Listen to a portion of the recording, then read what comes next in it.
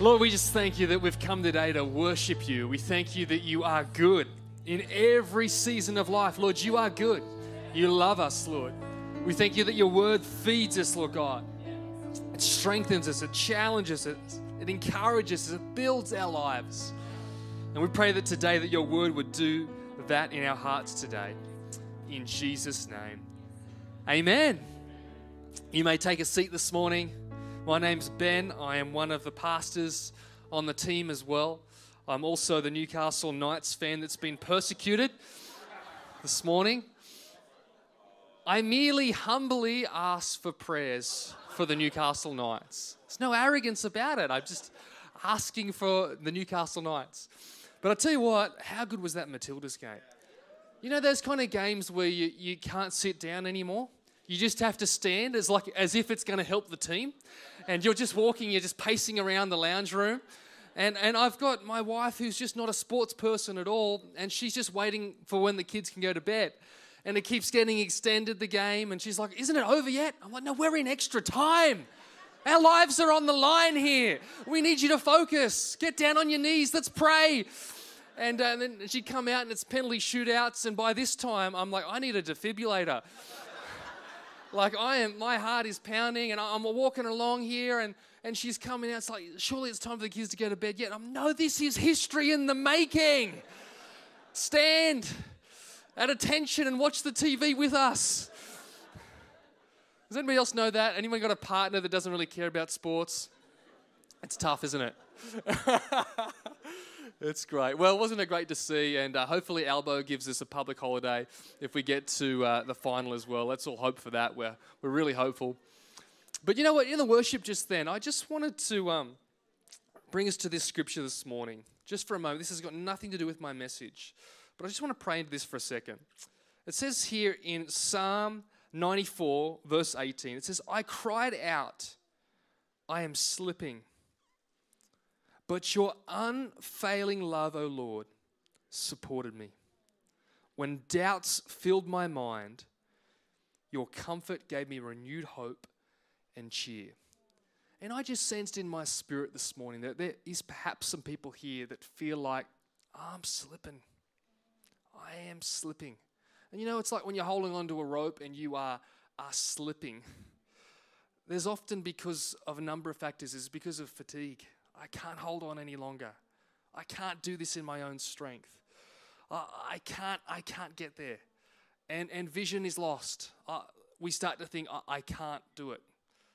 And then we start to slip and we start to let go. And I just felt this morning that perhaps there's some people here that you feel like you're in that position this morning. Maybe it's a vision that you've had. Maybe it's a workplace situation.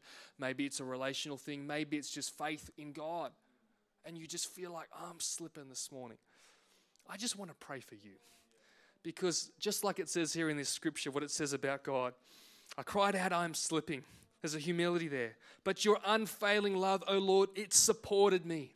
When we're slipping, God's supporting. When doubts filled my mind, your comfort gave me renewed hope and cheer. It says here, my God is my rock where I hide. The Lord is my fortress. And I just want to remind you this morning that even though you may feel like you're slipping, God's supporting and his strength is available to you. So Lord, this morning I pray for any person that would maybe feel that they're slipping this morning. Lord, I pray for your strength, your renewed hope, Lord God, to fill them again. Let faith rise up and fill them with encouragement and life and new strength for the journey ahead. Lord, we've all been there. But Lord, when we're slipping, we're reminded this morning that you are supporting. You're strengthening. And when we are weak, you are strong through us. And we pray this morning that we'd feel and know that strength for every person in Jesus' name. Amen. Amen. Well, that has nothing to do with my message, but I just felt that. And so when you feel it, you got to go with it, right? Hey, I just want to let you know just a housekeeping thing for our church family, just to know this can go over your heads if you're not a city church person, and it's not really a big deal, but I just wanted to let you know that our childcare centre down the bottom, which we own the building for, and we will continue to own the building for, our tenants have just changed over, and we've got new tenants in place. So we used to have Rob and Susanna Bateman, which were little miracles, and they used to run the centre there. and they've done so for almost now 10 years, which has been a huge blessing to us. But they're getting to that age where they wanted to semi-retire, and so they were selling off a few of their childcare centres. They sold off their Blue Mountains ones and their ones in the Hunter Valley, and they're just keeping their ones on the Central Coast and scaling back. And so a new company, Affinity Education, has bought the business and will begin operation from the 21st of August. So if you see a new sign going up in the coming months, that will be because there's new ownership there as well. It doesn't really change anything for our church. It's still rented out and still as it normally is. But this centre is a centre, they have over 250 centres across Australia. They are quite a big player in terms of childcare centres. I think they do the Kids Academy centres and a number of different names that they trade under as well. And so, yeah, that's kicking off on the 21st of August, and I just wanted to let you know that. If you see the sign changing, you still own the building. There is just a new tenant that's in place there as well. So I thought it's good to know, and I think it's just good to be upfront when things like that happen and change. I've spent so many hours with the solicitors going through it, and my head has been spinning, but we are there. It's all sorted out, and we're ready to roll. So it's good for us and good for the future of our church as well. It brings a great income to the church and really strengthens us to be able to continue to pay down our mortgage. So praise God for that. What a blessing.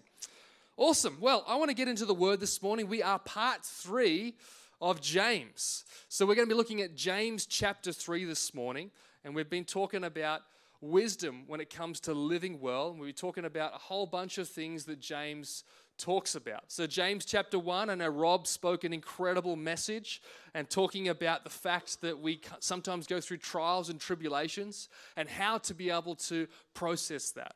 We talked last week, and Felicity reminded us about the fact that we have no favorites. God doesn't have favorites, and we shouldn't either as a church. And she spoke a great message reminding us about that and the truth that we should treat every person with love and respect. And today we're going to be talking about the way of Christ. And I'm going to look at James chapter 3 this morning and unpack some things that living the way that God's called us to live means that it changes our perspective on a number of different areas. And so let's have a look at James chapter 3 together this morning. Verse 1. It says this: "Dear brothers and sisters, not many of you should become teachers in the church, for we who teach will be judged more strictly." It's quite a sobering passage, particularly for the person teaching this morning. "Indeed, we all make many mistakes." Oh, thank you, Jesus. That's good to clarify. "Indeed, we all make many mistakes. For if we could control our tongues, we would be perfect and could also control ourselves in every other way. We can make a large horse go wherever we want by means of a small bit in its mouth. And a small rudder makes a huge ship turn wherever the pilot chooses to go, even though the winds are strong. In the same way, the tongue is a small thing that makes grand speeches, but a tiny spark can set a great forest on fire. And amongst all the parts of the body, the tongue is a flame of fire.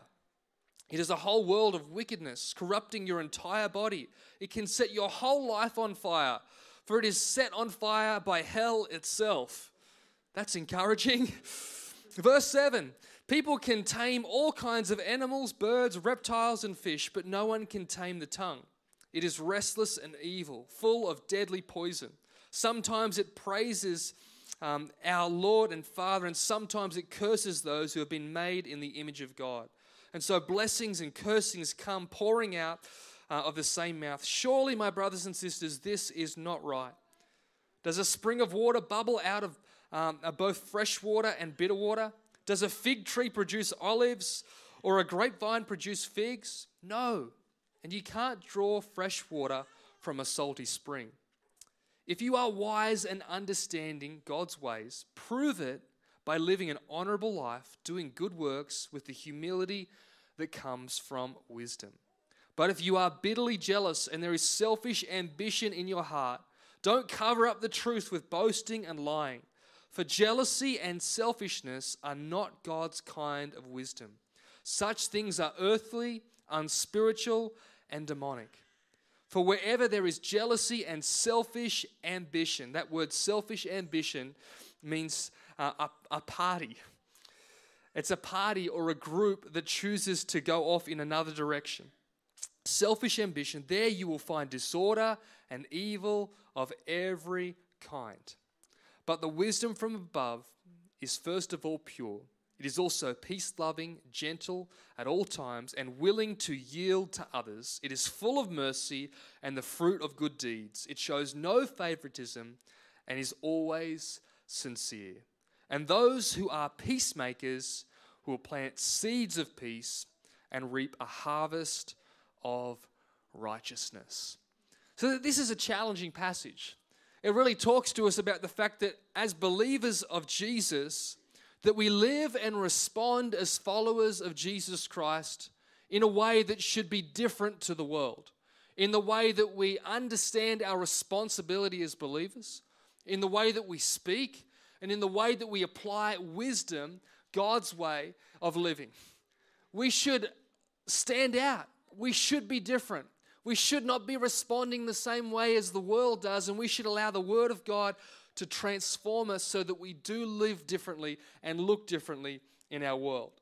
And so I want to look at 3 ways that the way of Christ changes our lives. The way that Christ has caused us to live changes the way that we respond and live our lives. And the first one this morning is this. Number 1, the weight of responsibility. It says in the beginning of this passage, dear brothers and sisters, not many of you should become teachers of the church, for we who teach will be judged more strictly. It talks here about the importance of understanding what it means to be a leader, what it means to be a teacher, what it means to be somebody that would say, hey, I want to be an influencer of others. And it's a challenge for us to know that, hey, if we're going to be in that position, we need to make sure we understand the weight of responsibility. What does the Bible call us? The Bible calls us as believers ambassadors of Christ. We represent God on the earth. And there is a sense of responsibility and a weight that is on our lives. Paul said it this way, he had the weight of the churches. All the things that he was going through, he still had that weight of responsibility. Yes, we have the grace of God. We have been saved by grace. We have been set free. We live free. But we have a weight of responsibility to understand, what does it mean to be a believer? What does it mean to be a follower of Jesus, a disciplined one, a disciple? There's a weight of responsibility. You know, our lives are full of responsibility and weight. Our marriages have a weight of responsibility. Our jobs have a weight of responsibility. Our friendships have a weight of responsibility. Our national laws have a weight of responsibility on us. And our faith has a weight of responsibility on us. We should understand our Christian responsibility. That as leaders, as teachers, as ones that are called to be light in this world and to speak the gospel, to share the gospel and tell others about Christ, our lives should look different. We should take this responsibility seriously and wear that jersey well. You know, I've said this a number of times, but we are become a soccer family. Our little boy Cooper plays in the under-9 Redbacks with a number of people here from church, and the privilege of coaching that team with Tim, myself, and Dave Goldsmith, and we love it. We love our under-9s team, and we've had a good season, some ups and downs this year, and every time I go to the game, I'm like, I'm going to be calm today. I'm just going to be relaxed. I'm not going to be one of those parents. I'm not going to be one of those people. It's a beautiful day. Sun's out. I go into it with the best intentions every game. And I think that I'm going to be a source of peace for everybody at this game.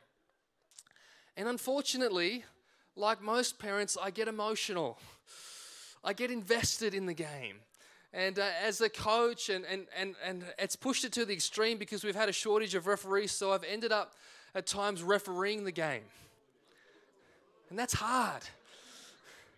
Because you're coaching, you're refereeing, you're invested. And people yell out things from the sideline when you're refereeing, other parents. And they say things. A couple of months ago, I was doing that. I was refereeing the game. And this person on the sideline, who happened to be, each team has a coach and they wear a vest, and they have a marshal and they wear a vest. And the marshal's responsibility is to keep the crowd controlled. Make sure everyone's being calm and relaxed. And so on the other team, they had their marshal, and our team had a marshal. I was on the field refereeing this game. And this person on the other team, in fact, it was the marshal for the other team, as I'm refereeing, is yelling out, "You're cheating, ref! You're cheating!" And I'm like, remain calm. Remain calm. Remember what you do for a job, Ben. Remember that you are a pastor. Remember that you're a Christian. Remember that you're refereeing the game. And I'm trying to remain calm. And then I'm saying, well, now, because he's yelling at you're a cheat, all of the team all the kids on his team are now disputing every call that I make because of this guy yelling it out. And so now I'm getting frustrated with them. And so anyway, the game ends, and I'm like, all right, go up and shake hands. Ben, just remain calm. Remain calm. Anyway, I go up to this guy, and I'm like, I can't remain calm. And so I go up to this guy. I said, hey, what's your name? And he says what his name is. I said, mate, I don't appreciate you yelling out like that during the game. I said, you've got a Marshall jersey on. You literally have one job. And you're the one that's the problem. And so he's, I didn't do anything. He goes off. Anyway, he comes back about 5 minutes later. And like every great wife, she had convinced him to come back and apologise. I could see she's pushing him up to come up and talk to me. And he comes up, oh, sorry, mate, I probably got a bit carried away. And I'm thinking, I said, oh, sorry, I probably did too. And we have, we didn't have a hug, but we shook hands. We gave each other a look. We had a bit of a chat. Your team plays pretty well. He said, your team plays pretty well. And we were all good. But I thought to myself, you know what? I'm a referee. I've got my jersey on. He's the marshal. He's got his jersey on. And this is a particular moment where we both needed to understand the weight of the responsibilities that we had. It's the same for us as believers. You might not know it, but we all wear a jersey. We wear a jersey as believers in Jesus Christ. We are representing Christ as we go out into our workplaces and our families and our schools, wherever we go, our areas of responsibility. We are living and operating as light and salt in this world. We're called to be different. We're called to stand out. We are called to understand our responsibility as believers in Jesus. And when we don't do that well, it has effect. People start to lose confidence. People start to not trust us. But what I love in this passage that it goes on to say, indeed, we all make many mistakes, like me refereeing. We all make mistakes. We make mistakes. We don't get it right.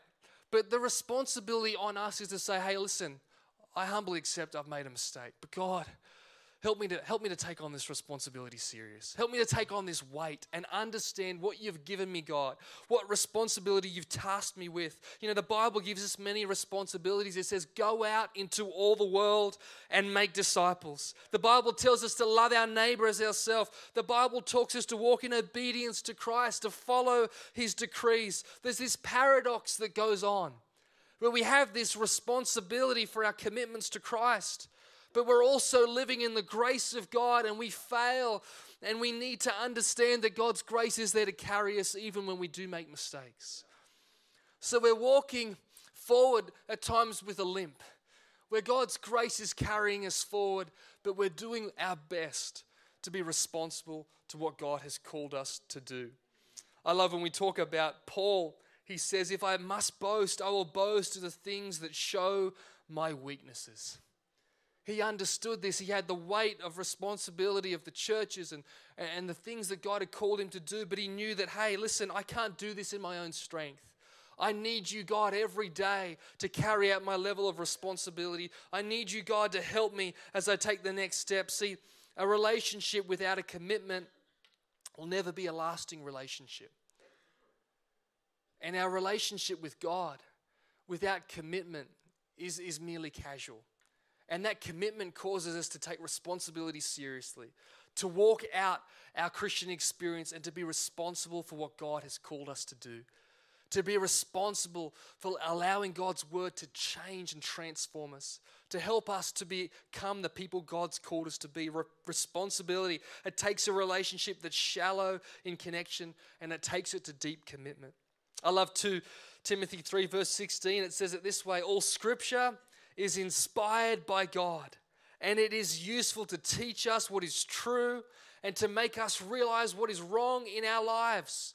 It corrects us when we are wrong, and it teaches us to do what is right.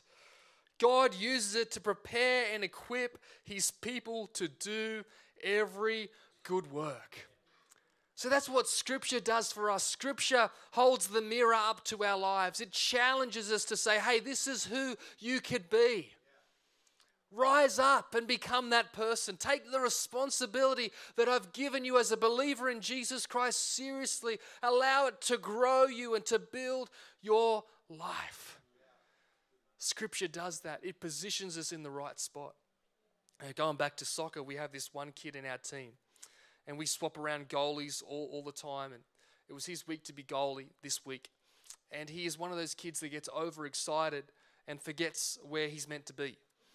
I'm like, you're meant to be in the goals. You're the goalie. And so he gets excited as the game goes on, and the goals might be here, but he's like over here. And they're running towards the goals, and he's just doing his thing over here. And we're like, and because I was refereeing yesterday, I'm hearing the kids saying, get in the goals. And they're trying to get him back there and get him back into the right position and get in the place that he's meant to be. And I think that's what the Word of God does to us. It gets us back into position. It gets us back to where we should be. It reminds us of who we're meant to be. It reminds us of the life we're meant to live. It reminds us of the way we're meant to love people. It reminds us of the way we're meant to show kindness. It reminds us of the calling of God for our life, that we are called to go out into all the world and make disciples. It reminds us that we have a mission as a church. It's just not us four and no more, that we are called to reach the lost. The Bible reminds us of the urgency of our faith. The Bible reminds us of eternity. It reminds us of the truth of God's word that shapes and builds the church and ultimately builds our lives. And that's why the Bible puts us back into position, and it takes us to that understanding that we have a responsibility as a believer in Jesus Christ, not just to attend church on Sundays, but to allow God to transform our lives and understand that individually we all have a part to play. We all have a responsibility. There is weight that goes with our life as a follower of Jesus Christ. It is 100% free to receive salvation. But the annual membership will cost you everything. Because we lay down our lives as disciples of Jesus Christ. The Bible says that we take up our cross and we follow Christ. That's what we're called to do. The second thing this morning is this: the words we use. If we want to take along the Lord's wisdom and we want to make sure that we are living God's way, we need to make sure that we understand the weight of responsibility, and we need to understand that the words that we use are important. You know, it says in this passage, it talks about words. It talks about words as something that drives our life, something that directs our life, something that sparks our lives. You know, your words are really a rudder for your future. The things that we speak about ourselves, the things that we speak about others, the things that we speak about the future, it has impact. It transforms. It can tear down or it can build up. Our words are so important. Our tongue is a small thing, it says here in this passage. But yet it says here that your entire body can be corrupted by it. It can set your whole life on fire, for it is set on fire by hell itself. It talks about the tiny spark that can create a bushfire. Our words can cause chaos or can cause healing. We have to choose.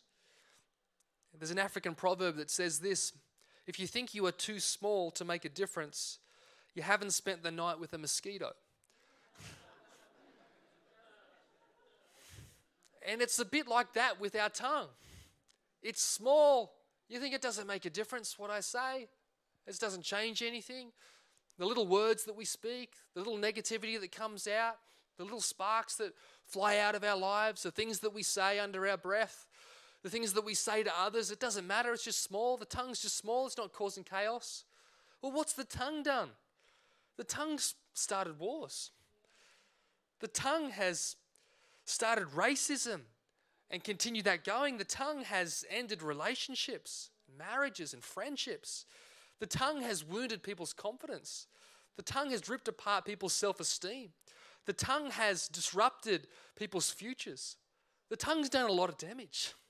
It may be small, but it can have a huge impact. In fact, the Bible says it this way. In Proverbs 18:21, it says, the tongue has the power of life and death, and those who love it will eat its fruits. So small words can have big consequences. Have you ever noticed that even as a parent, that your kids start talking like you? It's one of the most terrifying things as a parent, when you start hearing your kids say things that you say. And it's funny, even when you're around a friendship group and people talk a certain way, you catch that. I remember Tim McDonald in our friendship group, he used to say the word oisies, which meant the boys. It was just a word that he made up. And we would always be like, yeah, the oisies. And then you'd realize you'd say that outside of a group of people understanding it, and they're like, what are you talking about? It's because we talk like people that we're around.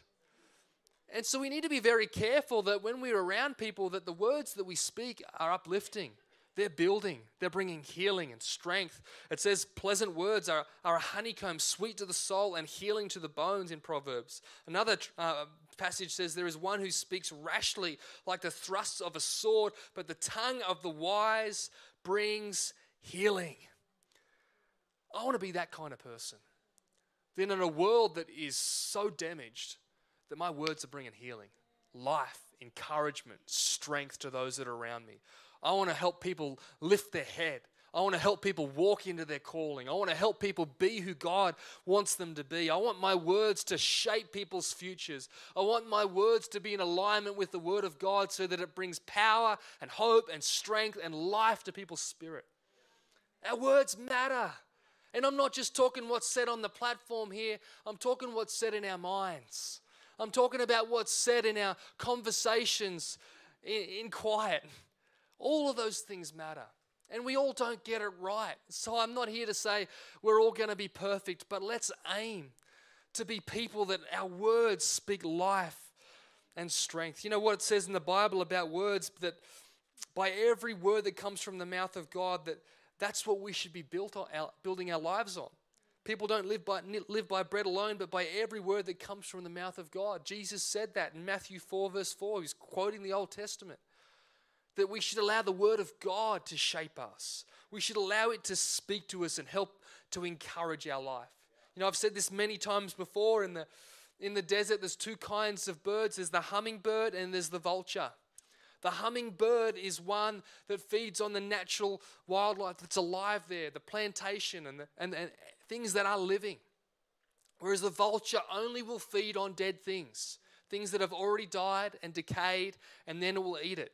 Two very different outcomes. Two birds, same environment, but one that chooses to live and to eat and to feed on living things, and one that chooses to live and feed on dead things. And we all have that choice in our life today, to choose on the living word, to live on the living word of God, to choose to feed on that, to choose to allow it to nourish our lives and to strengthen our lives, or to choose to live on some of the dead things that this world wants to speak to us about. Some of those things that make us like a vulture eating secondhand information. I want to go to the source of life, the Word of God. That thing that's going to feed and strengthen my life and help me to be who God's called me to be. You know, that vulture, inevitably, it spews up its food when it feels like it's under attack. It's disgusting, right? And they say it's like acid, and the smell of it is so disgusting that it actually gets predators to step back. And I think some people's lives look like that when they just feed on dead things. They feed on the past. They feed on mistakes. They feed on negativity. They feed on criticism. They feed on cynicism. And it comes out of their life. And as they spew it up, as they talk to us, you can see that it just makes you want to step back. But there's something about somebody that brings life to a conversation, that brings encouragement and strength, and that their words bring healing. Well, you want to be around that kind of person, right? You want that person to spend as much time with you as possible because they lift you up and help you be who God's called you to be. I pray we're that kind of church to one another, to our world, that people go, hey, there's something different. The way they speak, it's just so different. And it's because of what God's doing in us and through us. And finally this morning, We've talked about the fact that we need to understand the weight of responsibility we have. We've talked about the fact that the words that we speak matter. And finally this morning, we want to talk about the wisdom of God. We all need to have the humility to understand that there are things that we just cannot do on our own, that we need God's wisdom. We need his guidance. I think knowledge is something that we get through experience. Knowledge is something that we can get through going through the hard times and learning lessons. But wisdom is above that because it gives us an eternal perspective. It unlocks and opens up our hearts to what God wants to say and his ways of doing things which are above ours. So it says here in James chapter 3, verse 13, going back to our key passage, it says, if you are wise and understanding God's ways, it says, prove it by living an honorable life. Thinking about what it's like, when you're a kid and someone's like, oh, I could do this. I could jump over that 3-meter gap. And you're like, prove it. That's essentially what this passage is saying. Wisdom is proven. Not just by what we say, but by how we live. It's kind of like the person that's selling you all these investment properties or selling you how to get rich scheme and all that kind of stuff, but they're in a rental. They don't have a property. They don't have those things. Wisdom is proven. Wisdom is proven by someone's life. It's great to have knowledge, but wisdom actually shows you how to live. And that's what it's saying in this passage. Let's not just be knowledgeable and have head knowledge. Let's show the world how to live by the wisdom God gives us. If you're wise and understanding God's ways, prove it by living an honorable life, doing good works with the humility that comes from wisdom. But if you are bitterly jealous and there is selfish ambition in your heart, don't cover up the truth with boasting and lying. For jealousy and selfishness are not God's kind of wisdom. Such things are earthly, unspiritual, and get this, demonic. That's heavy. For wherever there is jealousy and selfish ambition, as I said before, that means a party spirit, where you form a group or a party that is contrary to what the church and the unity of the church is doing. That's what it means. There you will find disorder and evil and every kind of evil. But the wisdom from above is first of all pure. It is also peace-loving, gentle at all times, and willing to yield to others. It is full of mercy and the fruit of good deeds. It shows no favoritism and is always sincere. And this, they believe, is actually a quote from Jesus, scholars believe. And those who are peacemakers will plant seeds of peace and reap a harvest of righteousness. See, wisdom is measured not by degrees, but by deeds. How we live, how we function, how we operate. David Bentley, he said this, I got this quote sent to me through the week, wisdom is the recovery of innocence on the far side of experience. Wisdom is the recovery of innocence on the far side of experience. It's beyond just knowledge. It's beyond just experience and what we've done. Wisdom is opening ourselves up humbly to God. Solomon, King Solomon in the Bible, when he became king, God said to him, hey, what do you want? And he said, I ask for wisdom because I can't lead these people on my own. I need your wisdom. And God says to him, hey, listen, because you asked for wisdom, I'm going to give you fame and riches and all of those things because your heart was right and you don't want to do this on your own, in your own strength. You want my perspective on this. You want my ways of doing things to be above all of that. And I want us to be that kind of church. I want to be that kind of person that says, God, I know I've got some experience perhaps racked up in some of these areas, but God, I count all that as loss to your wisdom. God, what do you want me to do with my life? Where do you want me to go? What decision do you want me to make? Lord, let your wisdom transform my life and help me become who you're calling me to be. Wisdom changes things. Psalm 90 verse 12 says, teach us to realize the brevity of life so that we may grow in wisdom. See, wisdom goes beyond just the earthly. As the team come, we're coming to a close. In some ways, I think as much as I don't like it, it's kind of healthy at times, I think, for us to maybe go to 1 or 2 funerals a year. To be reminded of the brevity of life. To put things into perspective. To gain wisdom again. We all know what it's like. I don't like funerals. Unfortunately, my job's been some size that I'm running them. They're emotional, they're hard. But I think what happens is we go to something like that and we're reminded. We get wisdom. Sometimes the things that seem so big and in our view, you walk away from that place and you go, that ain't so big anymore in the scheme of things. We think about the ones that we love and we put it into perspective again. We walk away with a perspective and a wisdom that we don't have at times, sometimes when we're just in the crunch of life. And that's the difference between knowledge and wisdom. We might know what to do, but wisdom actually helps us to have the right priorities and to focus on the right things. And so we need God's wisdom. And God's saying here in this passage, the Bible's teaching us, hey, don't just rely on your own strength. If you want to live different to the world, rely on my wisdom. Let it transform and guide your life. Knowledge helps planning, but wisdom helps priorities. It'll help you to be who God's called you to be. So finally, last passage, James 3:13.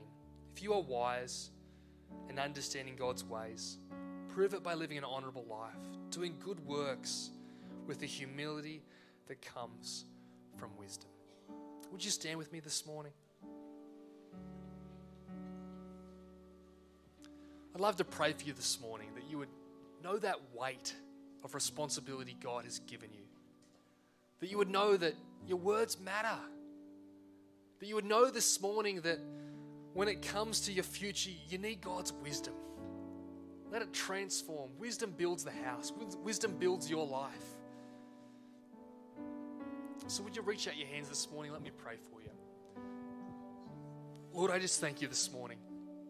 We thank you for your word, Lord. James chapter 3. We thank you that it reminds us, Lord God, that you are wanting to work through our lives. We have a weight of responsibility as teachers, as leaders, as followers of Jesus.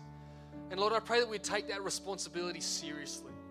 That you'd help us to be able to carry that weight with grace and poise. And even when we make mistakes, to come back to you humbly, Lord God, again, and allow you to fill us with hope and vision. I pray, Lord God, for our words, that our words would be a source of life, that would be a pure spring that comes out of our life, that bitter water that can sometimes get hold and start to speak to us. Lord, I pray that that flow would stop and the flow of the Holy Spirit would come through our tongue. I pray, Lord Jesus, that you'd help us to be wise, not in our own eyes, but to be wise with the wisdom of God. Lord, let your wisdom build our lives and build our futures. Build our families, Lord Jesus. Build our businesses. Build the things that you've called us to build, I pray. Lord, we cry out this morning with humility and we say, Lord, we can't do it on our own. We need you, God. Help us build our lives your way. We ask that this morning in the powerful name of Jesus. Amen. Amen. Amen. Amen. Come on, let's worship Jesus before we finish this morning.